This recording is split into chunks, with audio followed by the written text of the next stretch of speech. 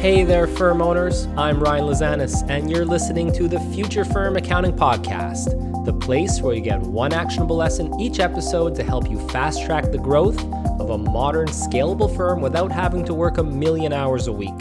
Right off the bat, I'd like to say that the mood here in Montreal is at the highest I've seen it in a long time. We've come out of a long, dark winter, and almost overnight, our days are longer, brighter, and far warmer. While we're still under heavy COVID restrictions here, it really feels like life is taking a turn for the better, and I hope that things are heading in the same direction for you.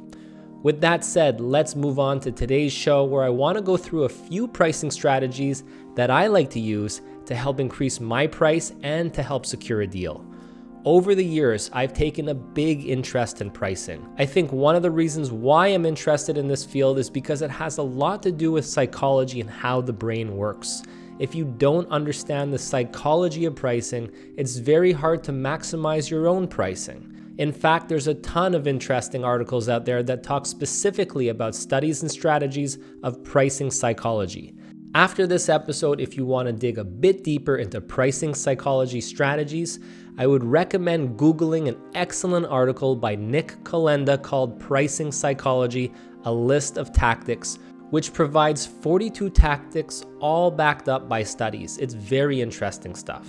That being said, I'd like to briefly list off a few strategies that I regularly use myself whenever I engage in pricing to help move the sale forward and to get my pricing up. The first strategy that I regularly employ, whether it's for recurring services or once-off work, is 3-tiered pricing. I'm not going to go into incredible depths on this strategy here, and if you want to read something about this in depth, I'd ask that you check out my blog post on 3-tiered pricing. But basically, studies show that the brain typically likes to pick the middle option if you've laid things out properly. What that means is that you can engage in strategies that help push the client towards the middle plan, which should be at a higher margin than your base plan. The second pricing strategy I like to employ is price anchoring, which works very well in a 3-tiered offer. Typically, when you engage in 3-tiered pricing, you would present your options horizontally next to each other. So instead of presenting the bronze option first, here instead you would present the gold option first. And in that gold option, we would present an aim for the stars price, which is essentially a very high price. The prospect will initially see this very high price and get a bit of sticker shock, which is the intended effect. From there, by comparison, your silver and bronze plans look far cheaper as the prospect has been desensitized to those prices. Which brings me to my third pricing strategy, which is to employ a wide gap in your pricing between your gold and silver plans, and then a narrower gap between your silver and bronze plans. The price anchoring technique only works when you have a large gap in price, which then pushes the prospect to the silver plan.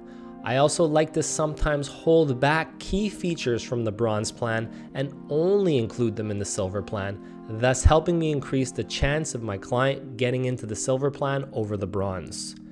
The fourth strategy I like to use is to assign one price to an entire bundle of services and features. I see some pricing proponents out there that advise to place a separate price for each individual service that you're providing.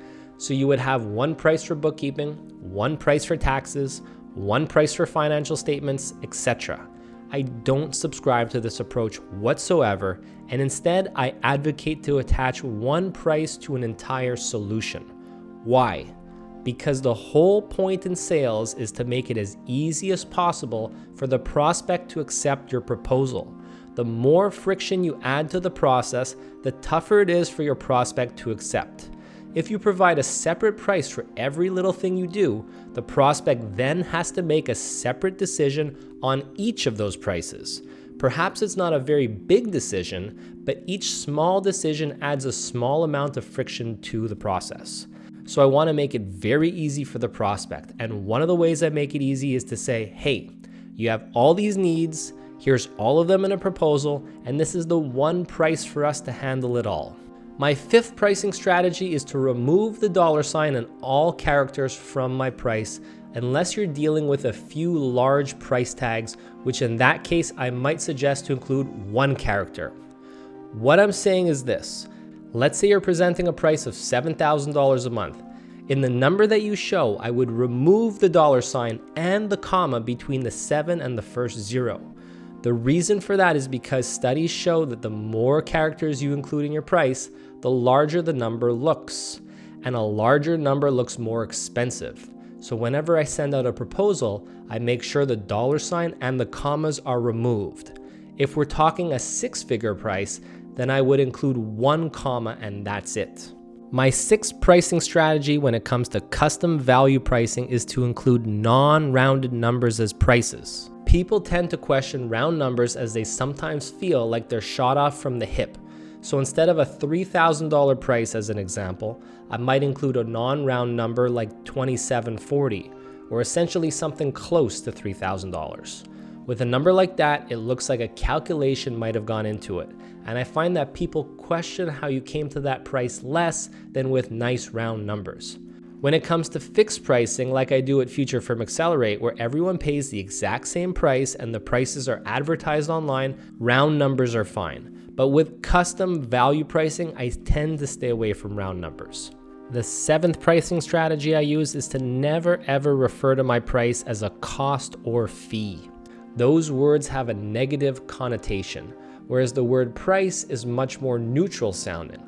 I forgot exactly where I read about this. It might have been through Ron Baker or another price theory book that I've read, but the idea is to stay away from words like costs or fees. Instead, always refer to what you're charging as your price. Otherwise, I see some referring to what they're charging as an investment, which is also fine. And the 8th and final pricing strategy I'd like to discuss is to use 3-tiered pricing to help push the prospect into the plan that makes the most sense given the current capacity at the firm. If a high-quality prospect has a few unreasonable demands that might sap your capacity, then what you can do is include those unreasonable demands in the goal plan and price it extremely high. What this does is show that you've understood their wants and their needs. You're not saying no, but you're essentially pushing them into the middle or bottom plan to protect your firm's capacity. Over and above these 9 pricing strategies, there are so many other tricks. Some are big, some are small, but they all really boil down to understanding how people think and understanding the psychology behind making purchasing decisions. Hopefully you found some of the strategies I've listed today helpful. And that's all for today. And remember, if you're looking for more free tips like this, be sure to join my weekly newsletter sent to over 4,000 firm leaders who want to design and implement an online scalable firm that supports their ideal lifestyle.